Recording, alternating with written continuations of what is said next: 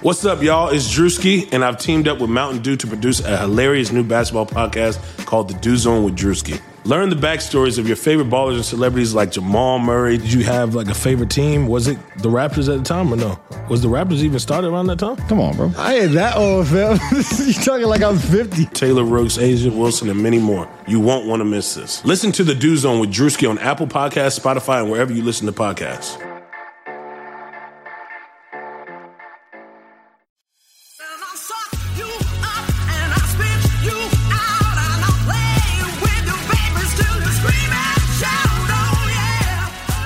Welcome to this week's episode of Burn It All Down. It's the feminist sports podcast you need. I'm Brenda Elsey, Associate Professor of History at Hofstra University in New York, and this week the gang's all here. That includes my fellow historian, the brilliant Dr. Amira Rose Davis, Assistant Professor of History and Women's and Gender Sexuality Studies at Penn State, Jessica Luther, independent journalist, weightlifter, PhD candidate, and baker in Austin, Texas. The great wordsmith and dog whisperer, Lindsay Gibbs, sports reporter at Think Progress in DC, and the fierce Shireen Ahmed, freelancer, activist, and the world's snuggliest in Toronto, Canada. Before we start, I would like to thank our Patreons for their generous support and to remind our flamethrowers about our Patreon campaign. You can pledge a certain amount monthly to become an official patron of this podcast, and in exchange for your monthly contribution, you get access to special rewards. Burn It All Down is a labor of love, and we believe in this podcast, but having a producer, for example, to help us grow would be extra amazing. We are so grateful for your support and happy that our flamethrowing family is growing. We have a kick-ass show for you this week. On this episode, number 107, we will discuss and preview Groups A, B, and C of the Women's World Cup in France. We interview Sissy, the legendary player from Brazil and Golden Boot winner of the 1999 Women's World Cup, about her recollections, the progress or lack thereof that Brazil has made, and gender equality in the sport. And we will also talk WNBA news. But before all that, what's going on? I think, okay, we have the NBA, we have the NHL, things are happening there. We all know that Amira's got to have some glow time here. So I'm just gonna start there. Amira, how you feeling? I'm feeling, well, to be honest. Tell listeners why you're happy, I guess. Okay, but can I just start by saying that the Celtics ruined our chance for complete and utter world domination. So, U.S. domination, Amira. Yeah, okay, yeah, whatever. But my point is that they irritate me. Anyways, that aside, look at the Bruins, y'all. I said this like 3 episodes ago that the topsy-turvy first round of the NHL playoffs made it a fairly easy path back to the finals for the Bruins, but I did not think that would include a sweep, which it did. Games were not really even that close besides the first one, but that ended up being 5-2. We get it. Get it. This is professional preview of the Cup. Thank you very much. I'm being so unbiased. I'm salty because the sweep was against the Hurricanes. But I do say the bunch of jerks, the Carolina Hurricanes, way overachieved this year. What a fun team. The future for the bunch of jerks. I know, me and Lindsay had a very short competition. But I didn't troll you, Linz. I didn't text you. I was so good. There wasn't any need to troll me. I thought about texting. The actual result was trolling enough. I thought about texting you after the first game, and then I was like, and then after the second game, it was so bad. Then I was like, I'm just gonna not. I feel like this is sort of passive trolling right now. Bring it up. It's not even really that passive, Brenda. It's not even really that passive. Yeah, I appreciate Amira holding back on, and like if it was me, I'd be all up in your faces about Montreal winning, which they didn't come close to. They didn't make playoffs, but I appreciate that. I still will support you far more on your baseball than I will ever on hockey in Boston. But I love you, and that's it. Jess, do you have any NBA feelings right now? Well, not really. In that I don't really follow the playoffs for the NHL and NBA. But I did want to say that I caught this week this really sweet thing that happened on the Jump that made me very happy. I was in a restaurant and I looked up and I read the chyron and I was like, oh, I know exactly what that's about, because it said, I'm trying Jennifer is in studio or whatever. And they had CJ Cullum of the Trailblazers. I don't know if anyone's seen this. It's one of the best tweets ever. So good. He was tweeting about how good his team is a couple of years ago, right? 2 or 3 years ago.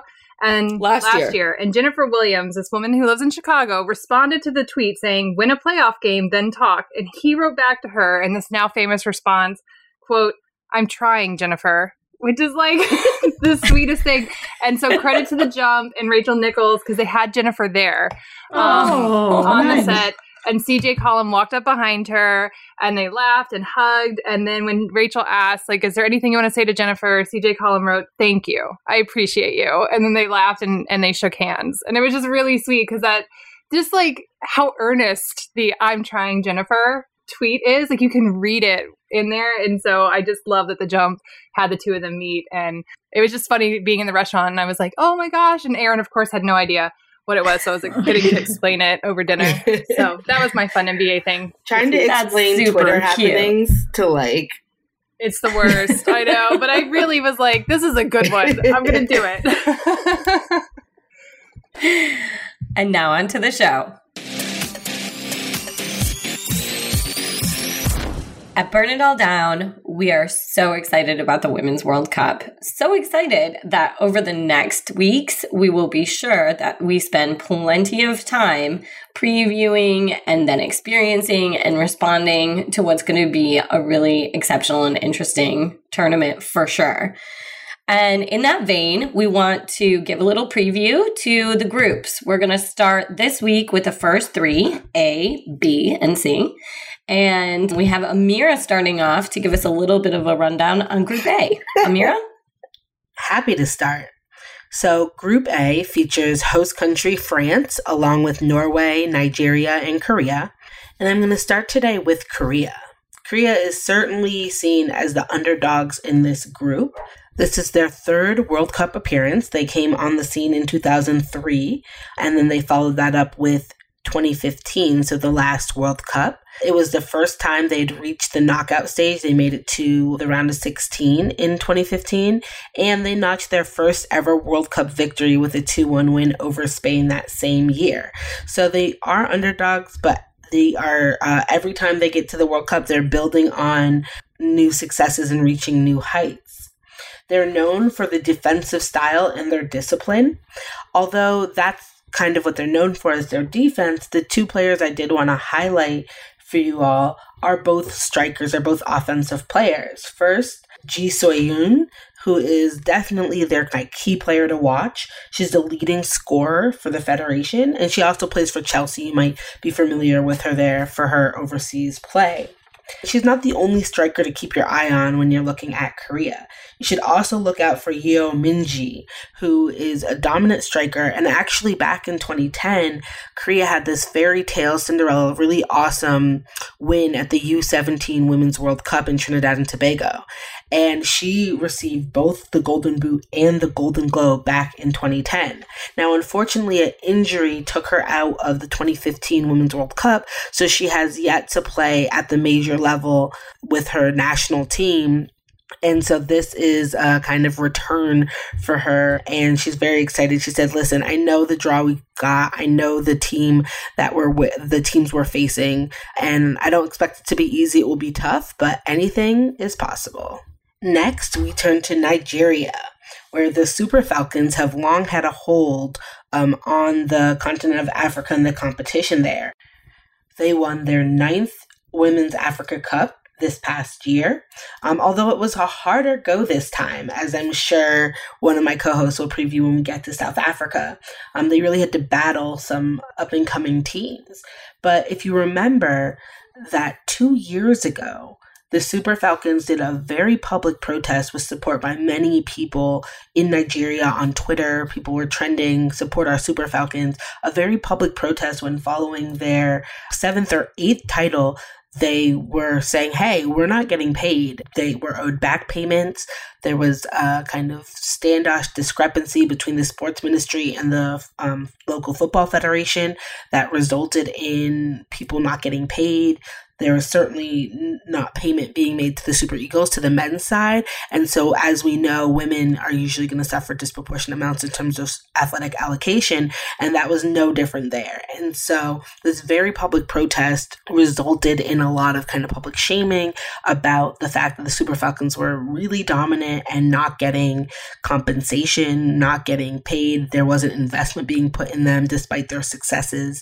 And so there has been efforts by their federation and the sports ministry to really kind of repair that public perception.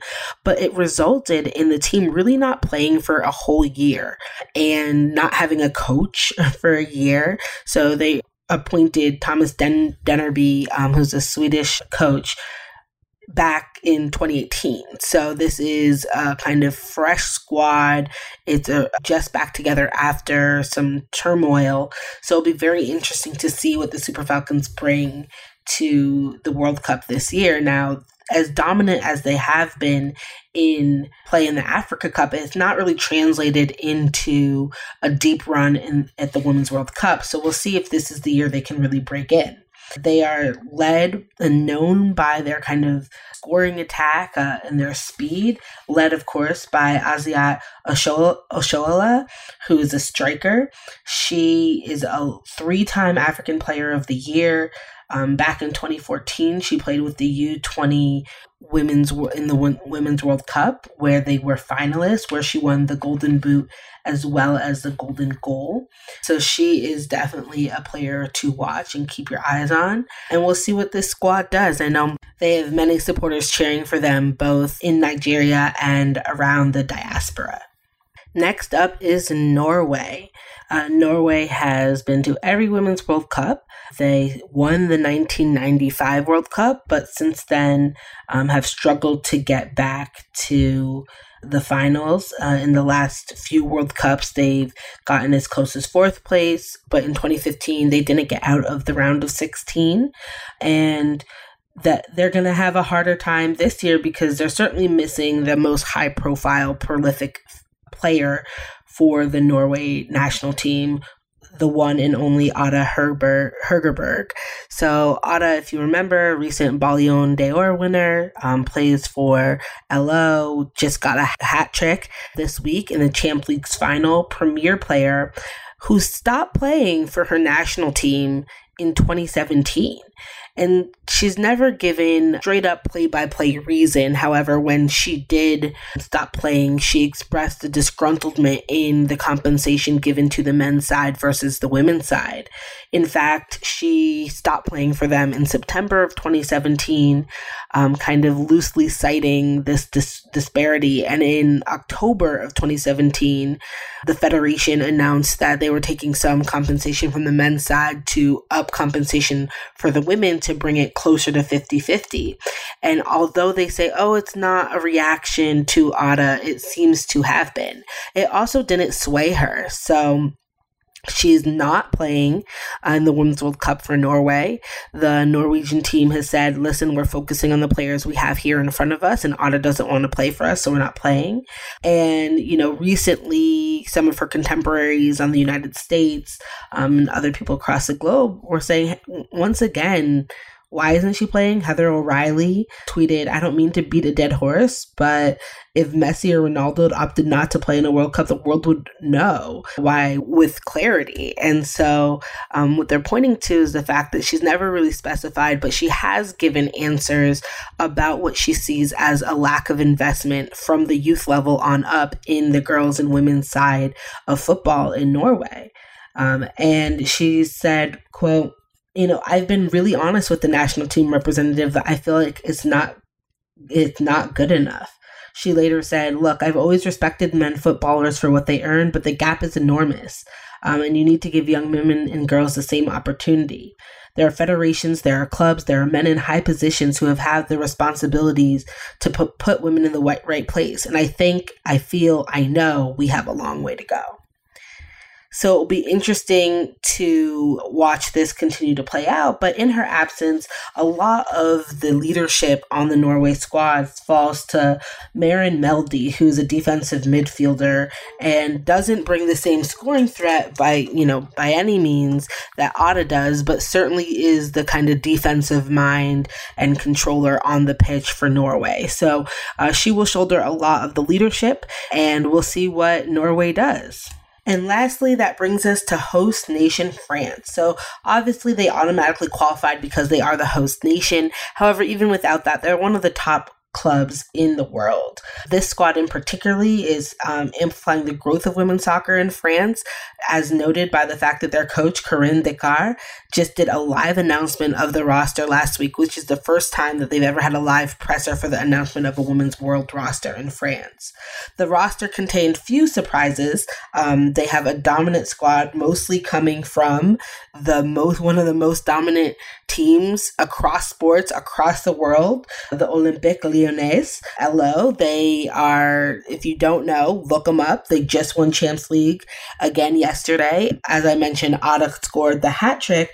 But on the French squad, they have seven players from this dominant team, including their stars Wendy Renard, Amandine Henry, and their star striker Eugénie Lesamera, who all are returning players. Their experienced squad, they have 9 returning players from 2015. So there's not really any surprises. There was a little bit of a dust-up. Some people thought that they have a young striker and a top scorer, Marie-Antoinette Catosso, who many thought would make the squad because she has a lot of experience and she's really good in league play. She's had some inconsistency on the national team appearances, and her and Descartes had kind of public tension when Descartes said, she needs to get her priorities in order. She kind of questioned her focus publicly.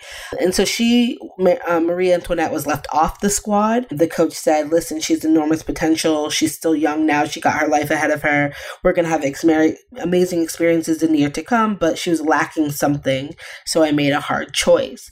So that's the one kind of thing that caused people to pause a little bit. But generally the roster is stocked full of people. Now, this is a squad that has always been good, but not great. They've always been a threat, but never too threatening. They've never, done better than quarterfinals, and they've always been one of the teams to watch for and never have seemed to break through. But perhaps this is the year that changes. Of course, with the men winning the cup last summer, the football gods, the fever might be in the air, but also because this team is just on an amazing winning streak. They won 9 of their last 10, including besting both the United States and Japan 3-1 within that time frame. Their only loss in their last 10 games have come at 1-0 defeat by Germany. And more importantly, within those 10 games, they outscored opponents 32-4. They've only conceded 4 goals in their last 10 games. And so, perhaps this is the year, especially with Ada out, perhaps this is the year that they break through. And maybe the home soil, maybe home turf will help them do that. They're a quick team. They're a fast team. They have a lot of weapons. It'll be very interesting to see if perhaps this is the year they get it done. Thanks, Amira. That's exciting. Shireen, you want to catch us up on Group B? Yes, thanks, Bren. So Group B, we've got Germany, China, Spain, and South Africa. So I'm going to do a little rundown pretty quickly of each team and just sort of give you my personal insights because, of course, first of all, FIFA rankings are total bullshit. And I give you this because, not just because I defer to one of the most brilliant minds in football, Dr. Brenda Elsey, but because Germany is ranked 2. Now, I know y'all are sitting there going, but they won the Women's World Cup in 2003 and 2007. Yes, but that's pretty much where that ends, and that whole Sylvia and I, it was a long time ago. And so I think it bears saying, don't get me wrong, there are some really fantastic players, notably Jennifer Marozan, who just won with Lyon yesterday. They also have Caroline Simon. The rest of their squad actually plays in the Bundesliga, the Fem League, in Germany. And I think this is really important to see. A lot of people have said in the Twitterverse, the soccer Twitterverse, that they're an up-and-coming team. And I'm sort of like, what do you mean up-and-coming? Like, Germany is actually a very interesting team in that their federation isn't the worst of the worst. I mean, I know the bar is not high for supporting women's football by federations, but they really haven't developed in the way that you think they should, considering their women's football actually have development programs. Like Bayern Munich has a youth program for girls. And it's sort of like, okay, where are we? So, and I will forever miss Nadine Angerer. And I'm just going to say that. So we're going to go into China, which is actually ranked number 16. And China is really interesting. They were most notably known in the United States for being runners-up in 99. And we don't hear enough about China. I think that their coaching is by Jia Quan. And they most recently won the Four Nations Cup, which is not a huge tournament, but considering there's not a lot of teams that participate in international tournaments like this, pre-World Cup, it's pretty notable. One of their most famous players and the only one of their squad that plays outside of China is Wang Shuang, who plays for Paris Saint-Germain in France. She's the first Chinese player to ever score in a Champions League. So that's pretty notable. I think that for me, I'm very excited. I think it's one of the matches I'm hoping to actually catch while I'm there. And I want to see them play. They're tactically very strong. They're not like the Nadeshiko, but they're tactically, there's a lot, their ball control, tactical playing is a big part of the way China moves. And it'll be really interesting to see that. That's why this group is so interesting, because it's very different styles of play throughout. Our second European team in Group B is Spain, coached by Jorge Vilda. And I think that's really interesting. Their captain is Marta Turejan, who also plays. And I think one of the things for me about this team is that the Spain women's national football team really had a difficult time. They went through incredible amounts of difficulty, like we see in most federations, of having to come up with nothing, no support, lack of acknowledgement, even minimal equipment. And unfortunately, the men's side gets, their World Cup winners, but are touted with so much support despite their absolutely dismal performance in Rio.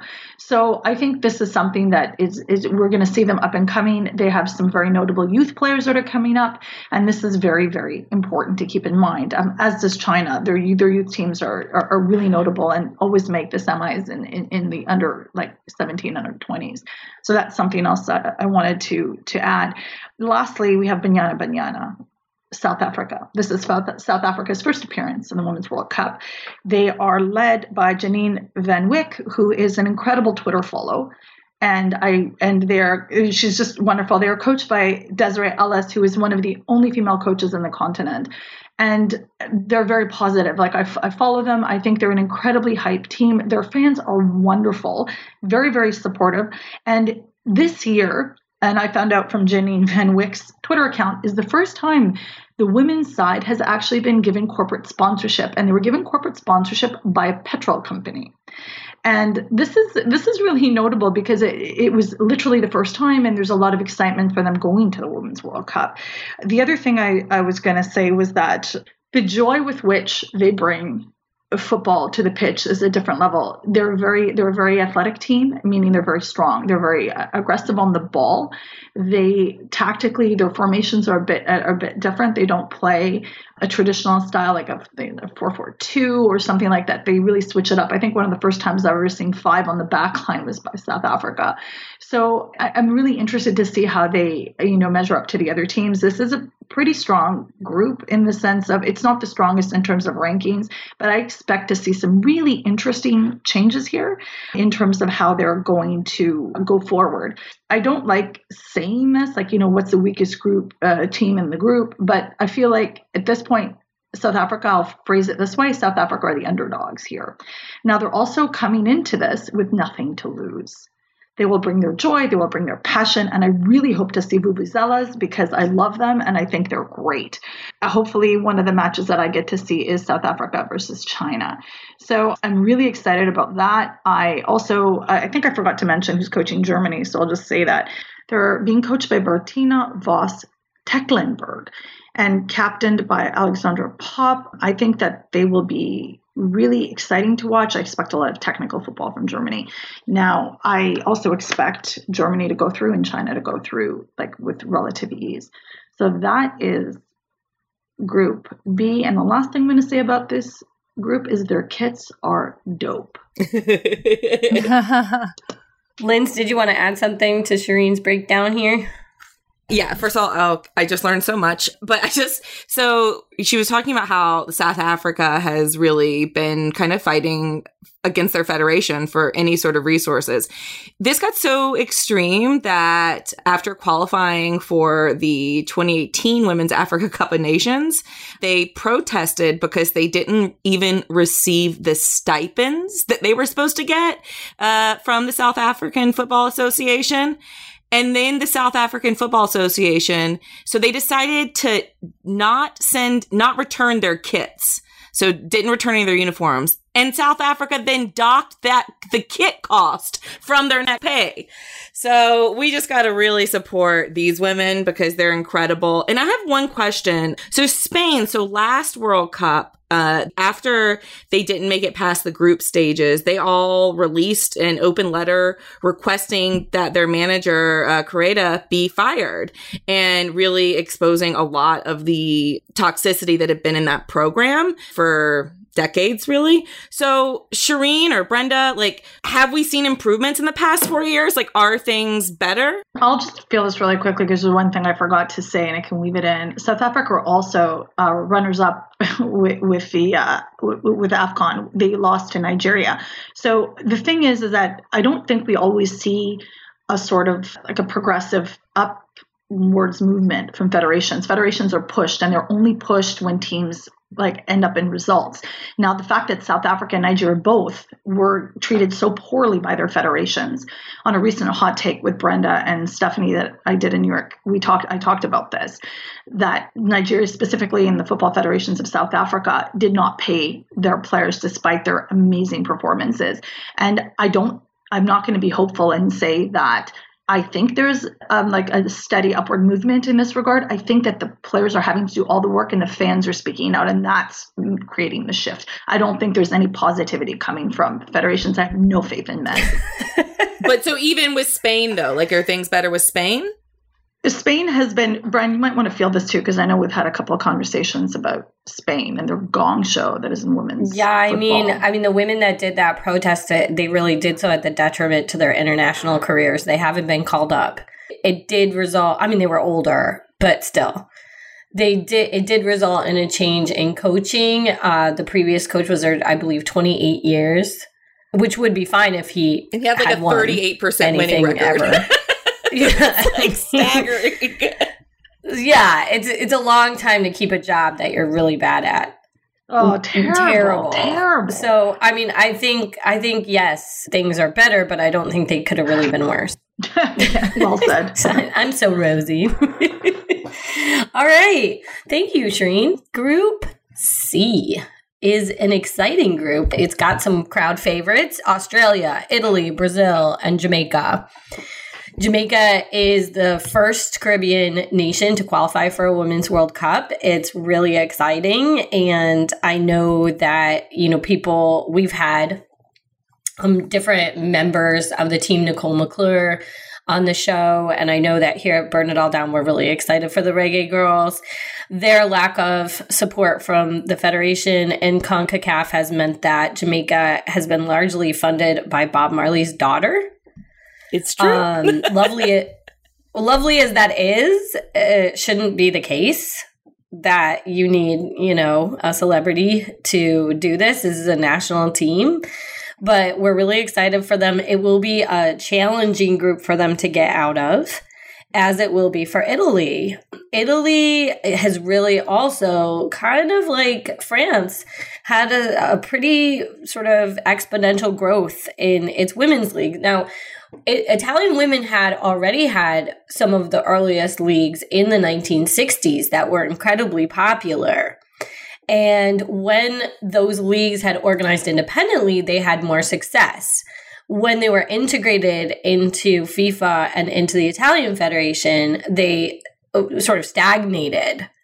So it's interesting to see a kind of uptick again, particularly in Juventus. The Italian captain, Sara Gama, she's of Congolese descent and she's super cool defender. And I think she's worth watching. I'll be really interested to see how she defends versus Australia and Brazil in particular. So there's that. I would expect they also have a big challenge getting out of this group, but you never know. As Shireen said, like, you can't count anybody out, really. The two that most people think are likely to go forward, Australia and Brazil, they have an ongoing rivalry. And the last Women's World Cup in Canada, Australia knocked Brazil out 1-0. And it was a really difficult and disappointing World Cup for the Brazilians and a very exciting and promising World Cup for the Australians. So they're going to meet again.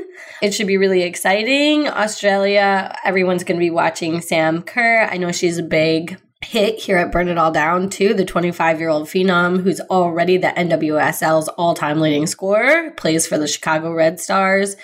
And seems like an all-around badass good person as well. You know, Indigenous heritage, right, Shireen? Yeah. Mm-hmm. I love her. I love Sam Kerr so much. Yeah.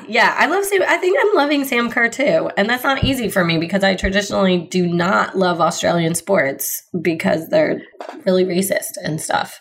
And then we have Brazil, of course, my personal sort of favorite. But in a recent hot take that Shireen and I did, with Stephanie Young, which she mentioned before, something that Stephanie said that really has been sort of haunting me the last few days, and because I've been thinking a lot about this team, is just how worried you are when you watch them play.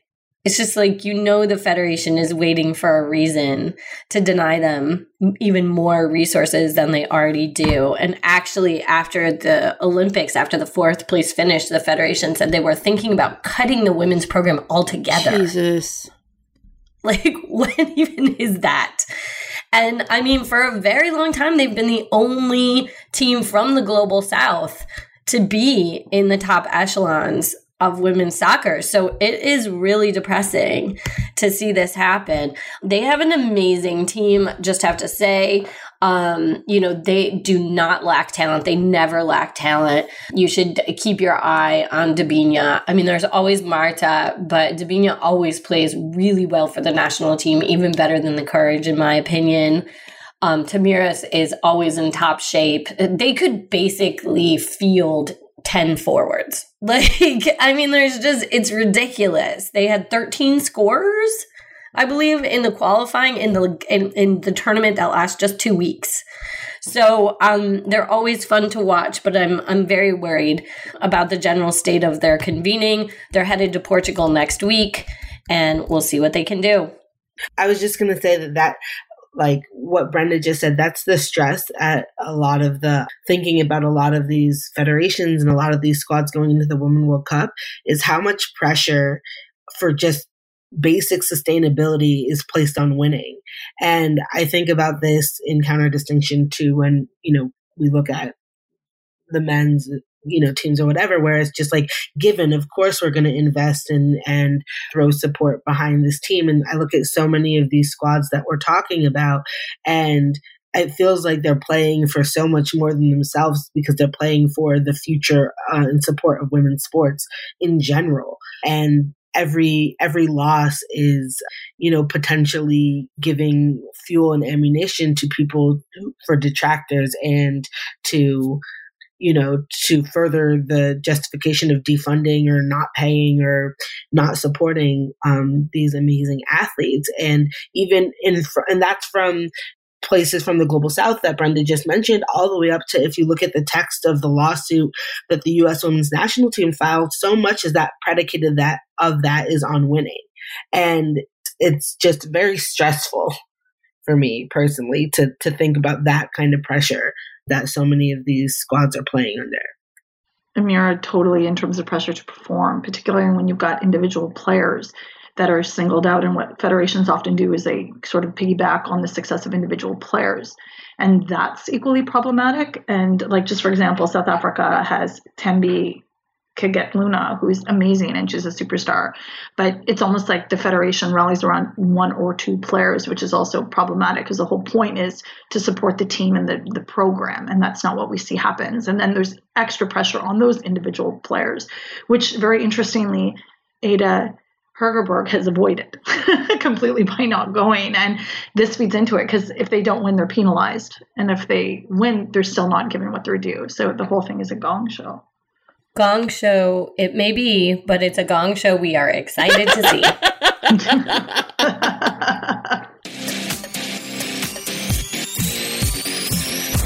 Now we have a very special interview with Brazilian legendary player Sissi.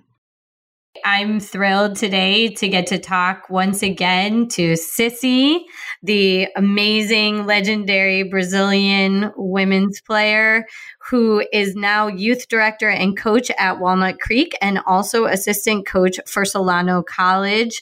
She was the 1999 Golden Boot winner and has about 1 million awards. Sissi, thank you for joining me today. Thank you, Brent, for having me. I just wanted to start really quickly. It's coming up on the 20th anniversary of the 1999 World Cup, which is seen as one of the glorious moments in the history of the women's game.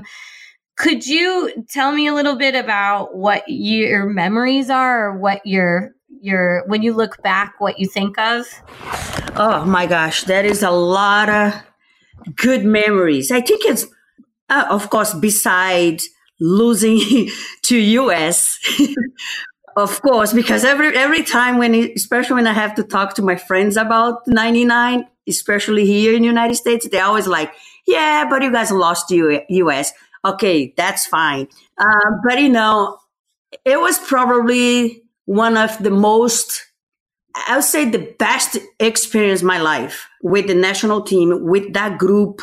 And it's funny because right before we had to go for the training camp, I had a bad injury and I'm not supposed to even play that year if I have to follow my doctor's instruction, because basically I'm supposed to have a surgery. And I said, there is no way for me to have a surgery because I knew something special was on the way. I don't know how to describe that, but I had that feeling that something special.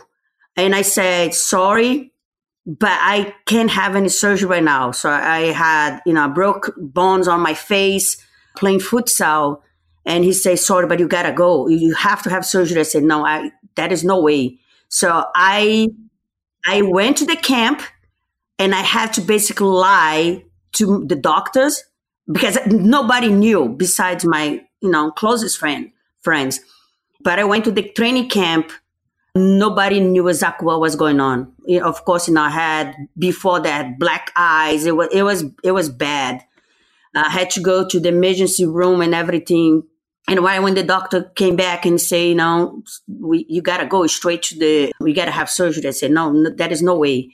So I went to training camp and we came to the United States and things started to happen, and I was never a player that scored a lot of goals before because my job was to be the playmaker, to build the plays and have the vision of the field. That's always my job. But I was never a finisher. And things start to happen, for me. And it was unbelievable. And I remember well enough that even talking to the players afterwards, especially girls from Brandy, there was always a question mark, are we going to be able to sell tickets? So it was, when we start to see people coming to the games, I couldn't believe it. Oh my gosh, this is happening. It was thrilled to go be on the bus, go to the stadium, and you see that much people come and watch our game. It was unbelievable. So it was definitely one of the best experiences that I ever had in my whole life. And not even as a soccer player, but with the national team, the group was very special for me. We had the same common goals, and it was beautiful to watch after, and especially now to see that much to see how much, the people coming to the games, and the final especially, I was speechless. Even though we play for third place, but to see all who had the chance to be part of that, I don't think they're ever going to forget that.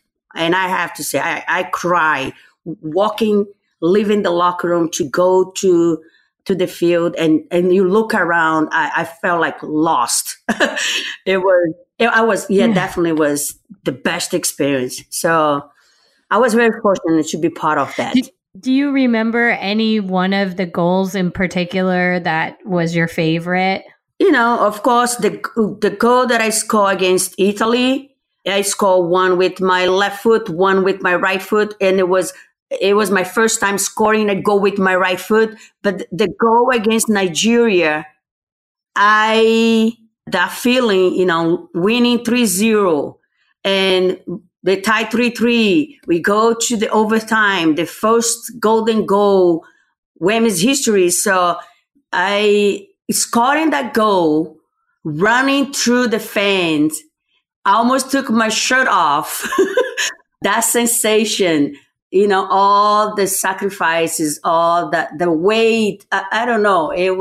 That goal was special. All the goals that I scored, definitely each one was special for me. But that one against Nigeria was probably one of the best on my career and on every team, because, I'd say there is no way we're going to stop right here. We still have a lot to show.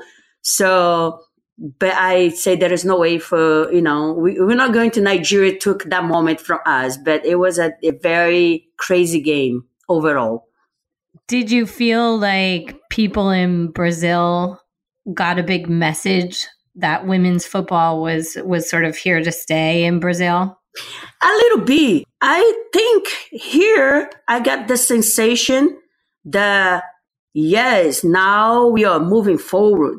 In Brazil, not so much. When we came back, we had maybe few people that came to the airport. It was, again, it doesn't matter the number for me, because I was like, oh my gosh, this is the first time we have people to come in waiting for us, At that point, it was not about the quantity, but it was more, yes, they're here. They finally start to understand, yes, we can do this. We're not trying to compete against men, so that's not exactly what we are trying to. We want to make sure we still have our space. We want to show that we can play, but it was not like have the feeling leaving United States, you know what I mean? Because you knew at that moment, oh my gosh, that's unbelievable. We can do this. So yeah, people pay attention more because we have a message to deliver. So, but in Brazil, it took time, and it's been like that. So every time we have a competition, people talk, everybody got excited. But after that, we're going back to the where we were. It's not like when Brazil is preparing for a men's World Cup. Is very different. So who knows? Right. I have a question that is not really as political as it is just about your game. And I've watched a lot of those old footage. I've always thought of you as an attacking midfielder and, as you said, a playmaker. But you didn't wear 8, which is frequently what we think of as like the signature South American, right, number. So why 10? Let's go back when I start playing professionally for the first time at age 14, my first coach said, you're going to be a number 10, but I didn't have an idea what means wearing number 10. Of course, I knew about Pelé, and basically all the players that I start to like, they were all number 10s, Pelé, Zico, all those players that I say, oh my gosh, they're so brilliant. The way they play. So he said, you're going to be number 10, but it was not like an explanation why I should be. And I finally start to understand more later, but it always came with the pressure because people say, oh, the best players are always going to work, number 10. And it was not the case. It was more okay, you're going to be the number 10 because that's the playmaker. That's the player that are they are different. But I never look at myself of being different, but that's what after I start to have a better understanding. And it took time because I knew it came with a lot of pressure and people trying to compare me with, those guys. And I didn't want that. I want to be myself.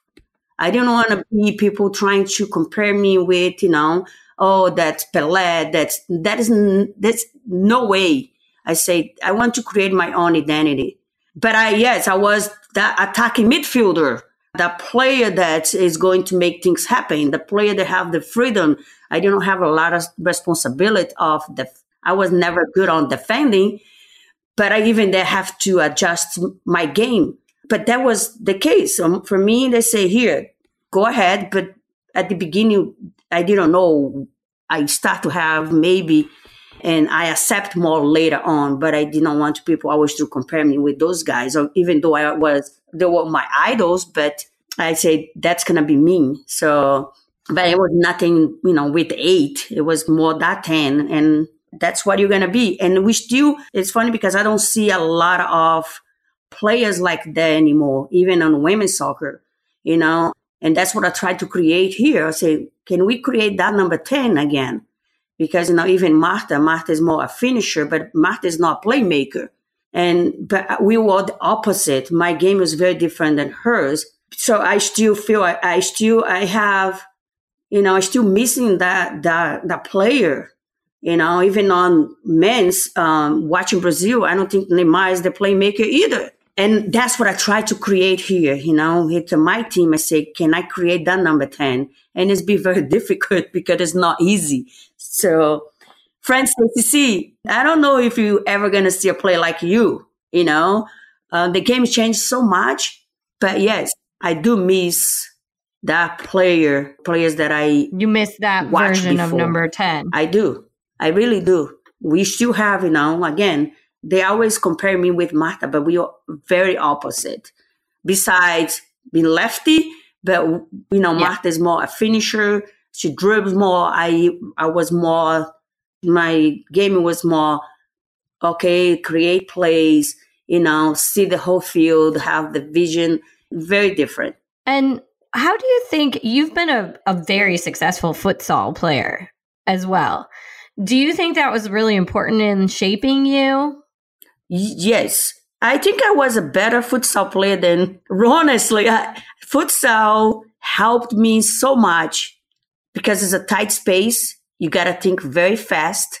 There's a lot of movement off the ball and there's a lot of thinking, there's a lot of decision making, but it helped me with my touches as well. So futsal, sometimes you don't have time on the ball, and that helped me so much.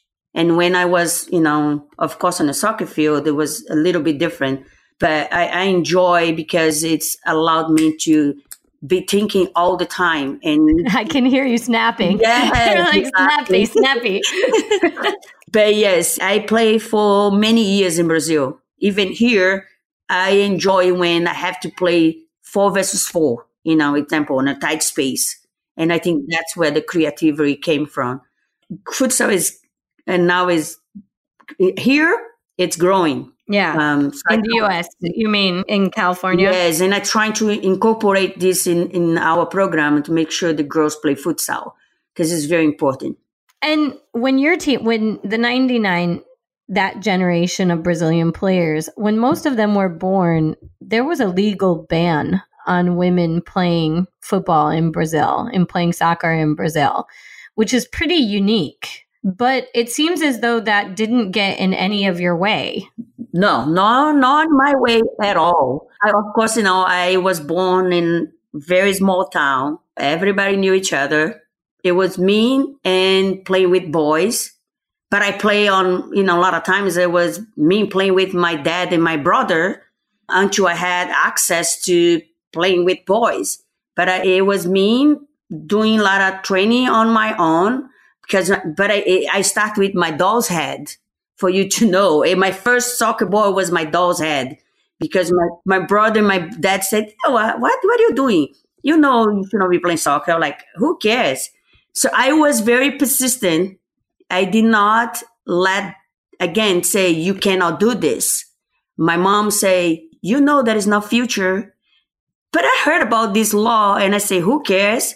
I'm in the middle of nowhere. Who's going to pay attention to that? Esplanada. Exactly. For people who don't know, Esplanada, Brazil. Exactly. So when I moved my dad got a new job. We have to move to a different city, and again, here we go again. And I finally saw the first girl playing soccer. And it was in Campo Formoso, again, in the middle of nowhere. And I start to okay, now finally I can do something. I have to be, but still I had to be playing with the boys, and I got in trouble a lot because of that. But luckily, I heard about there was this team in this different city 1 hour from where I was living, and they say, oh, they're looking for players. So I finally said, okay, let's go. And I joined this team, first organized team in Senhor do Bonfim, 1 hour from my city. And that's when I started playing. I heard a lot of things about the Radar that was from Rio de Janeiro. I heard about there was this team in Rio. And I said, that's it. And my mom again, my goal for you is to make sure you're going to finish school. You're going to be a teacher. I'm like, no way. That's not going to happen. I want to become a professional soccer player. I want to play for Brazil. And that's it. And I had that. It was already inside of my head. That's what I want to do. And the 14 play a double header. This team came from Feira de Santana. And we play. He brought men's and women's soccer. We play a double header. He's like, okay, do you want to join? And I say, you got to talk to my parents. He drove to my house, talked to my parents, my mom. That is what? 14 years old? You think that you're going to leave? I say, yes, I will. You got to let me. And my dad at that point, he knew this girl, she was born with a gift. Even though my dad's dream was for my brother to become a professional soccer player.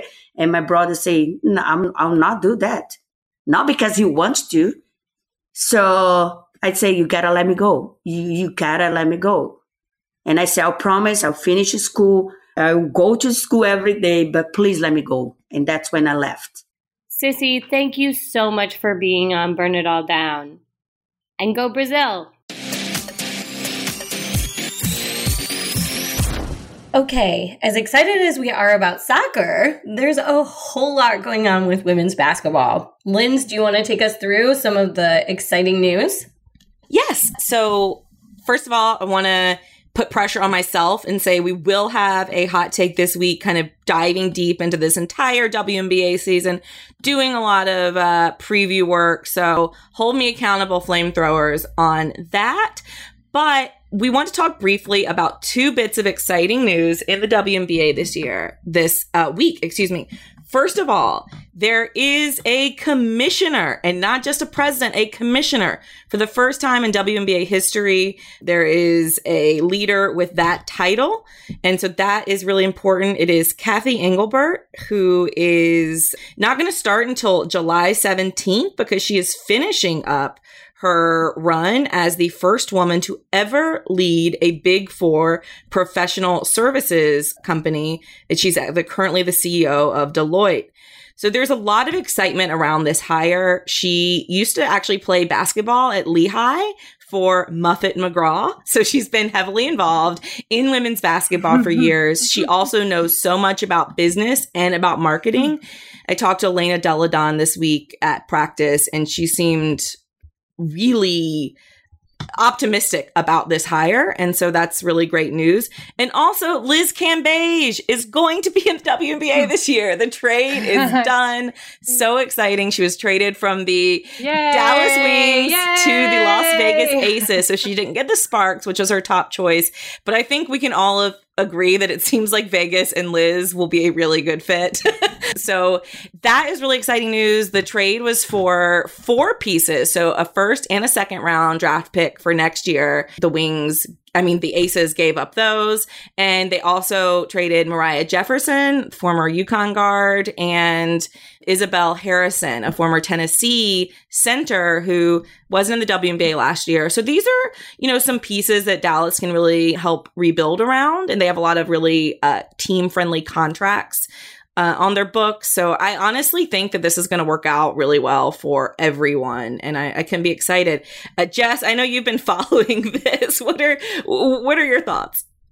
Yeah, I'm really thrilled for Cam Beige. She had these sort of very sad almost Instagram stories earlier in the week when the trade looked like it was going to happen, and then it looked like it wasn't going to happen. And you just feel for her. The season is starting this week, so this is so late. I just keep thinking about what these women work under, like these conditions where everything is happening like this.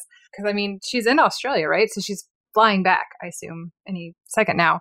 But it's thrilling. Like the idea of her and Asia Wilson on the same team, I am looking forward to those Instagram stories. I think that's going to be amazing. Yeah, and they have so much height on their squad, right? Yeah, so much height. I love Kayla McBride. I think she's just such a phenomenal shooter. To see all them together, I'm thinking a lot about the Wings. They're the closest team to me, so I think about them a fair amount. They also got Imani McGee-Stafford from the Dream this week. And, I don't think it's hard to imagine anyone really replacing Liz Cambage, right? She's just so damn dominant and so good and so tall. But, it will be interesting with Mariah Jefferson and Isabel Harrison and Imani McGee-Stafford. And, Skylar Diggins-Smith, she just had a baby boy. It's not clear exactly when she'll be back, of course, the way those things work. But it'll be interesting to see what these guys are able to do together underneath Agler, who's their new head coach. He has a really great history with LA. But, I was listening to either the WNBA Insider or WNBA Weekly. I can't remember which podcast, so I apologize for that. They're both great. But they mentioned how now the West is totally stacked. And I thought that was a really interesting point. So the West now has Phoenix and Seattle, which, of course, we're dealing with Taurasi out in Phoenix and Brianna Stewart out in Seattle, but still Phoenix and Seattle, LA, and the Aces. The Wings will be playing in that side. And then the other side on the East, I don't know how you feel about this, Lindsay, but really I feel like I don't know where the Sun are now that Shanae Ogwumike has left for the Lakers, but the two dominant teams on that side are Atlanta and the Mystics, right? And so, that leaves... She left for the Sparks, not the Lakers, but yes. Oh, I thought I said LA. Oh, shit. I meant to say LA. And so on the East, now that all we really have as far as power teams are Atlanta and Washington, because now that Shanae Ogwumike has left for LA, I don't know where the Sun are. And then the other teams are the Chicago Sky, Indiana Fever, and New York Liberty, which are 3 teams that really struggle. So it does really seem like this season's going to be about the West. Yeah, I agree with that. But also, the Sun are going to be really good. Jonquel Jones, one of the big reasons that the Sun were even looking at trades for Shanae Ogwumike was because last year they had Jonquel Jones, who has I think MVP potential coming off the bench. And, there was really kind of a backlog of talent. So you're going to have Jonquel Jones. I think this is going to be a superstar year. She looks really good. Last year, she had some visa issues and really had a rough start to the beginning of the year. I don't think we've ever gotten a full story there, but she didn't come to training camp or didn't come into the season in great shape. And then, coming from the bench really never got going. But I think that we're going to see, her really take flight. And it's important to remember that while the East-West impacts scheduling a little bit, I think the East teams play each other, it doesn't actually impact anything in the playoffs. Everything is rejiggered for the playoffs. So there's no East versus West in the WNBA playoffs. It's seeded 1 through 8. No conferences taken into impact. So I think really you're just going to see so much star power. Emma Miesemann is back for the Washington Mystics, which is really great news. And I really do think with Dallas, I know everyone's a little doom and gloom right now, But it is so hard to build your franchise around an international player because they're going to be out, right? They're going to miss time for international commitments. I mean, this year, Miesman's going to be back. She's going to be gone for another month for Euro basket competition, like, in the middle of the season. So if the Mystics didn't have Deladon, as a constant, they'd be in really big trouble. So I think like the Aces are much better suited to handle the ups and downs of an international star like Liz Cambage, whereas, the Wings really need to build a much more solid core. And I think they can do that. It's going to be a couple years, but I think like they're on a good trajectory. I'm just excited. Amira? Yeah, and I just wanted to remind everybody how you can watch the WNBA. So first of all, they have amazing League Pass that is only $16.99, or you can just follow one team for under $10. And this is a tremendous value for all of the basketball you get to see. They also, of course, we've covered on the show, have entered into a new deal with CBS Sports and have expanded coverage on ESPN ABC. So in total, there's about 76 games that will be available via live TV or streaming on Twitter, which is something they've done in the past, and that they will return to for at least 20 games this season as well. And so I implore everybody who wants to see what your closest team are, or pick a team that you like and want to get behind. I know the Aces have really great Twitter following that Shea has kind of ripped up into ridiculousness. And, pick a team, get League Pass, watch on Twitter. I think that, where to watch is vitally important to know, and spread the word. Shireen? I wanted to just add about Liz Cambage. I follow her on Instagram, and actually her Instagram gives me life. And I wanted to say that the trade from Dallas meant a lot to her because she was sharing on her stories very personal reactions. And I hate the fact that we talk about humanizing athletes, but she really gave fans an insight into how difficult this was for her. And one of the things that actually made me really happy is she posted to her Insta story when she had an exchange with Azurá Stevens, who we've actually had on the show. I interviewed her last year.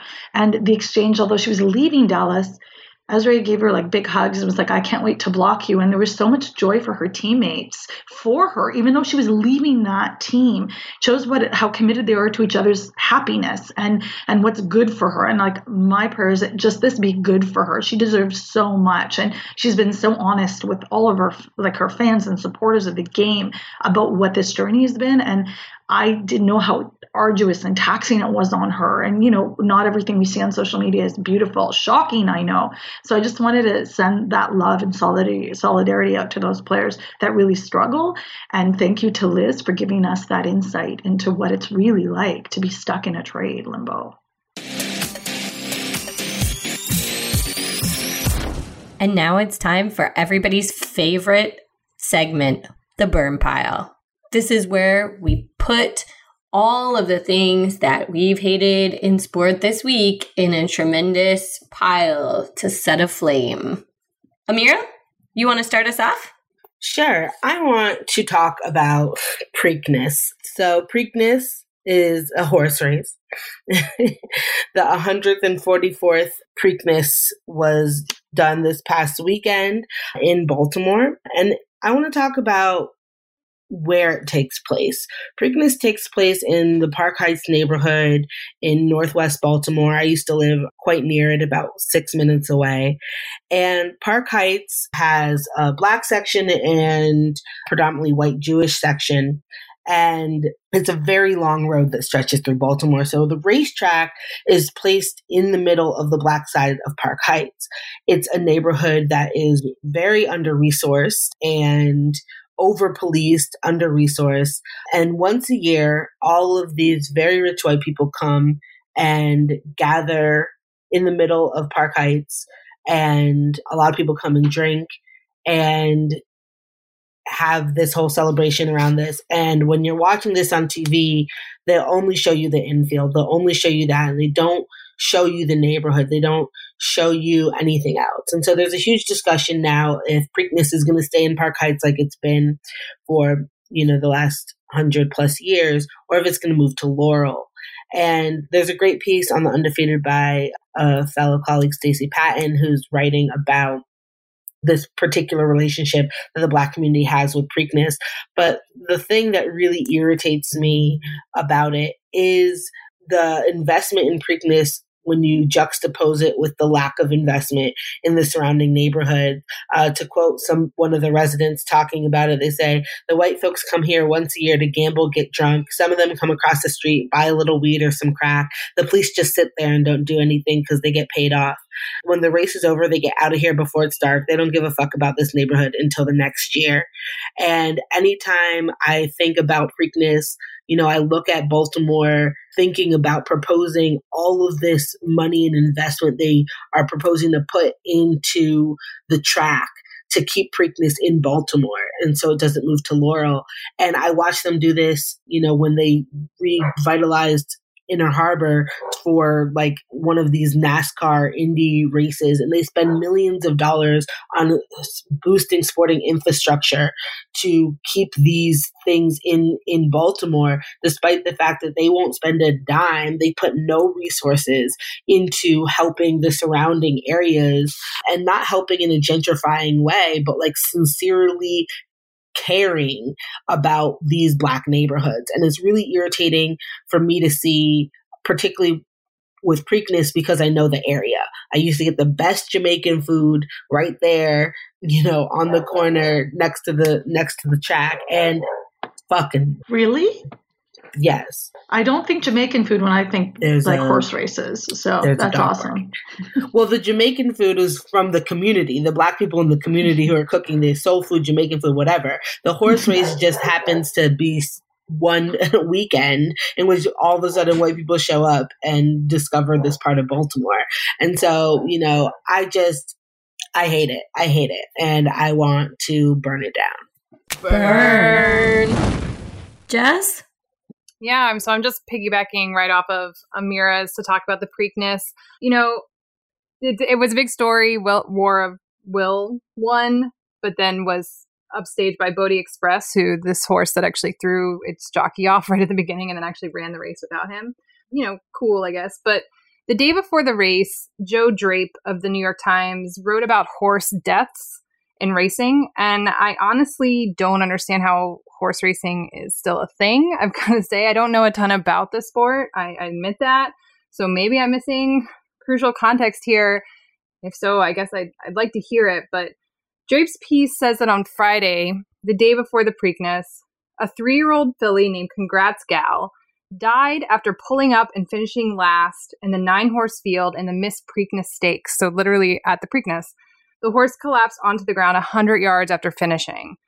And then on the same day, across the country at Santa Anita Park in Southern California, quote, a 3-year-old gelding named Commander Coyle became the 24th fatality at the racetrack since December 26th.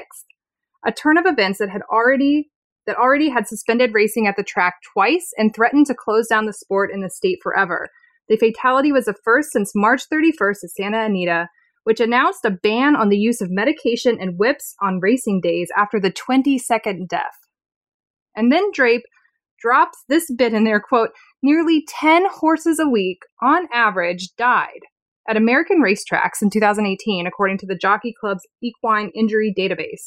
That fatality rate is anywhere from 2.5 to 5 times greater than in most of the racing world.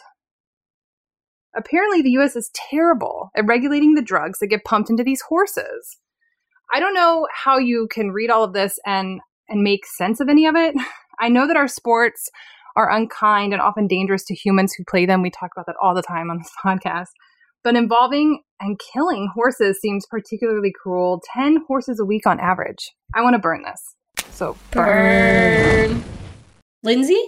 Yeah, so very different turn here. This week on Friday afternoon, the House of Representatives passed the Equality Act, which was a historic bill written to guarantee non-discrimination protections for LGBTQ people at the federal level. It did pass through the House with a vote of 236 to 173. It will go to the Senate, where it is not expected to pass, but there will be debate. And if it's anything like the debate that was going on in the House, during the hearing before the vote, it is going to be ugly, ugly, ugly.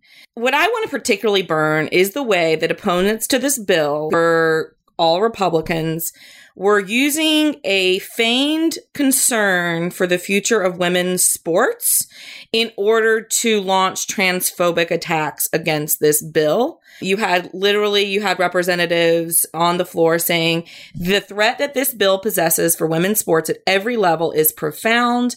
One woman, Representative Debbie Lesko from Arizona, said the Equality Act will eliminate women's and girls' sports by requiring that men and boys be allowed to compete in women and girls' sports. Of course, they're not talking about men and boys participating in women and girls' sports. They're talking about trans women participating in women's sports. In a heartbreaking turn, which is something that we've discussed on this show in the past, Martina Navratilovan's own words were used to back the denouncing of this bill.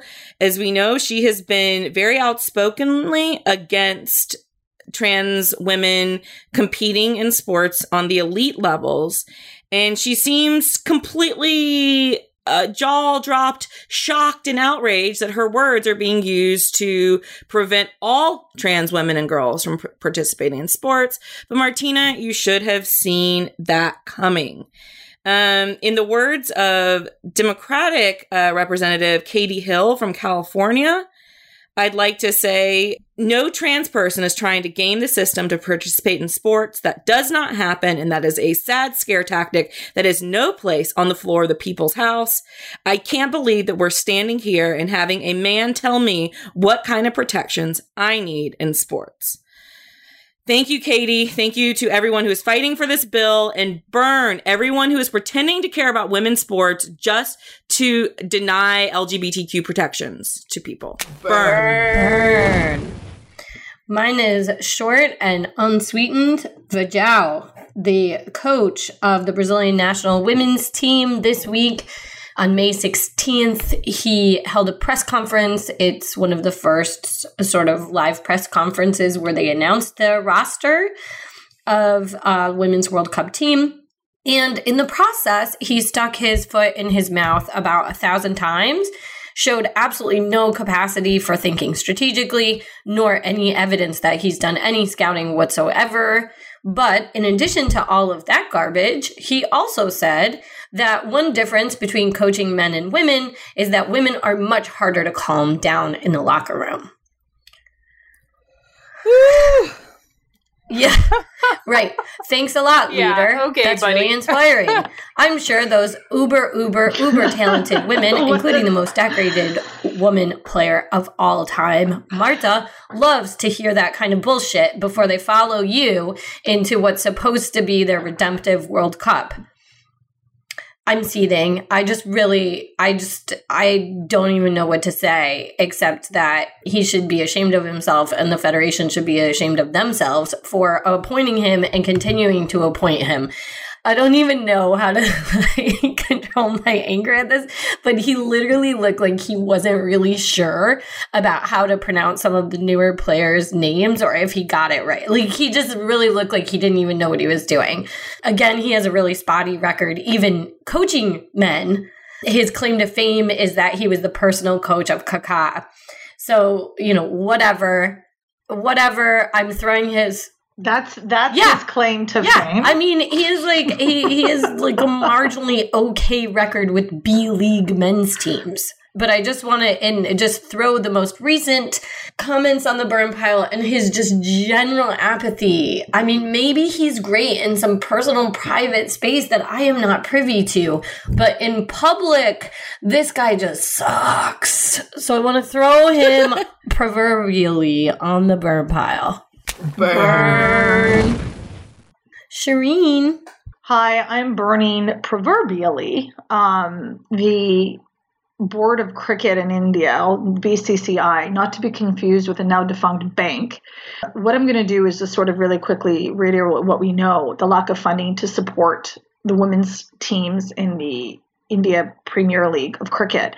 Now, the tournament for the men is just sort of wrapped up last week, but what ended up happening, there was so little money and attention put on into the women's team. And we're talking about women like Harmanpreet Kaur, like Mithali Raj, that we've talked about, that have been Badass Women of the Week on the show previously. These are like world-class top players, sort of not getting the attention from a federation. So for, I know we always burn football federations, but we're actually going to burn a cricket federation for being equally as atrocious, despite the fact that there's new viewers and children and women watching India's cricket, despite the fact that there's actually no fully functioning women's league in India that's consistent, unlike Australia or England, but you still have incredibly high performing, fantastic athletes that they're just not getting the attention, the support, and the camaraderie that they actually deserve. There's actually this really great article I found on The Wire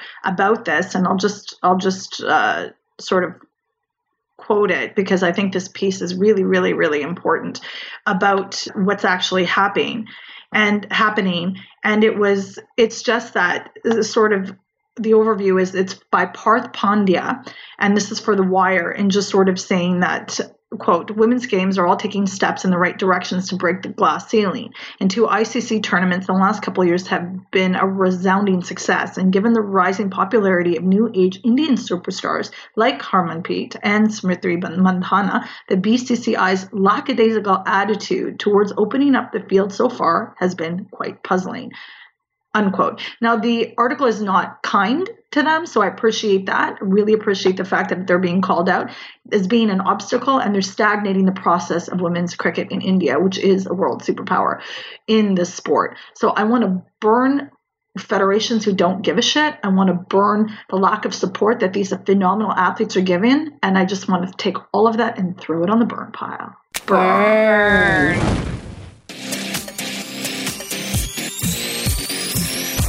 Well, after all of that burning and recounting of terrible things in sport, we do want to recognize and celebrate the badass women in sports this week. Honorable mentions go to the Fenerbahce women's basketball team, who won the Turkish Women's League, Kiki Bertens for winning the Madrid Open, beating Simona Halep in straight sets. Another one from tennis is Karolina Pliskova, who won the Italian Open in Rome, beating Johanna Konta. There are a lot of NCAA tournaments happening right now, so we want to do a hats off to all the women competing in the golf, in the tennis, in lacrosse, and softball championships, and that includes the Oklahoma Sooner softball team, which now has a record winning streak of 41, including Giselle Juarez's third no-hitter of this season. Also, Pakistan women's cricket team captain and bowler phenom Sana Mir overcame a back injury and is now the world's most successful ODI spinner. Mir has 7 4-wicket hauls in ODI cricket, and her spinning in the ICC T20 Women's World Cup in 2018 was voted play of the tournament. Also, we cannot not mention Formiga, called up for a record-setting 7th World Cup appearance on the Brazilian national women's soccer team. And can I get a drum roll? Okay, we can do this. Come on. Okay, the badass women of the week go to Champion League winners, Olympique Lyonnais. Yay! They beat Barcelona 4-1. Happy 30th birthday to Eugénie Le Sommer, who turned 30 on the day of her Champions League win. But most especially, we have to say, Ada Hegerberg with a huge hat trick and a big fuck you to FIFA's Women's World Cup. Oh, what's good? Okay. Now, in the times of darkness and challenges, we want to ruminate a little bit on what's good and recognize that this month is also Mental Health Awareness Month. And although we often try to, parse out what's wrong with the world, we also like to appreciate what's not. Lindsay, what's good in your world? What's good is I'm going to be really on brand here and just say getting back last week to Washington Mystics practice and talking with all the players just has me so excited for this WNBA season. My schedule is going to be bonkers, but I feel just so lucky to be able to cover this league. And yeah, I'm super excited. Jess. Yeah, well, definitely the WNBA starting this week is very exciting. Shout out to my therapist. I went to see her yesterday. It had been a month, so I was something to deal with yesterday, but she's amazing and I feel so lucky. And then, of course, I'm going to France in less than 3 weeks, and that's kind of where my brain is, and I'm very excited. So that's what's good. Awesome. Shireen? I got Adidas sneakers as a belated Mother's Day gift, and I love them. They actually matched Josh Nadel's sneakers. And speaking of which, in New York, which was incredible, to be able to hold Brenda's hand while doing a hot take was wonderful. I wish I could hold all of your hands, and I sincerely mean this. My third guy, Salahuddin, is actually in Regina, Saskatchewan this weekend for nationals for volleyball. I miss him, and he's not leaving me enough voice notes, but that's okay.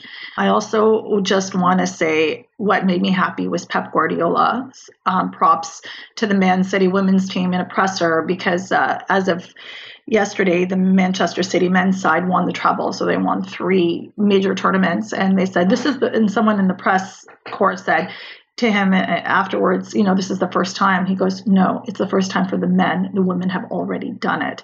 So he basically pulled an Andy Murray, and that was like really unexpected because it doesn't happen in the world of football. So hats off to Pep.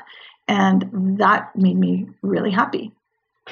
Cool. I have to just piggyback off of Shireen's recollection of this past week in New York. The NYU Institute for Public Knowledge brought Shireen and myself, and also Josh Nadel, who I wrote the book Football Later with, which is out this week. And this week, and I had... Oh my God. I had not... This week? That is super great. And I had not seen Josh since we wrote the book. Like, we didn't see each other the entire time we wrote a book. He moved to Greece, and I was in Argentina, and life was crazy, and it was really wonderful to be able to present with him. And on top of that, Shireen holding my hand is always perfect. And Stephanie Yang, friend of the show, who we've interviewed and had on here, I had never met in person. So she doesn't like a whole lot of public attention, but too bad, Stephanie. You're awesome. Amira. What's good in my world? It is, as of right now, recording 2 days till Gemini season, which means when this drops, we will be in the best time of the year. There are 15 days until my birthday. So that is very exciting.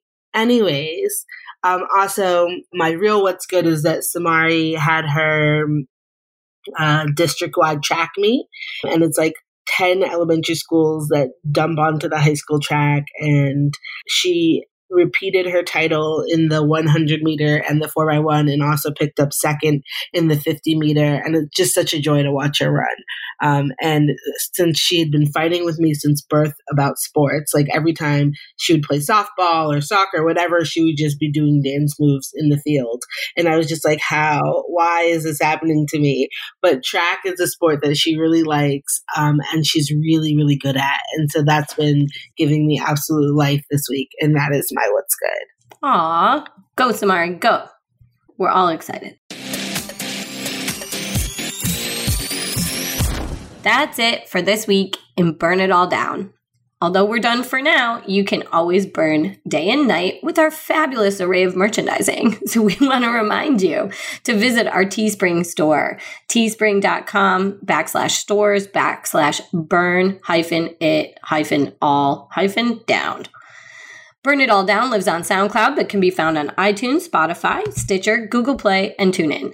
We appreciate your reviews and feedback. We really do consider all of your comments and suggestions. Please subscribe and rate. Let us know what we did well and how we can improve. You can also find us on Facebook and Instagram at Burn It All Down Pod. and on Twitter at BurnItDownPod. And you can email us at burnitalldownpod@gmail.com. Check out our website, www.burnitalldownpod.com. There we have previous episodes, transcripts, and a link to our Patreon. Once again, we appreciate those who have subscribed and will subscribe. I'm Brenda Elsey on behalf of the entire Burn It All Down crew. Burn on, but not out.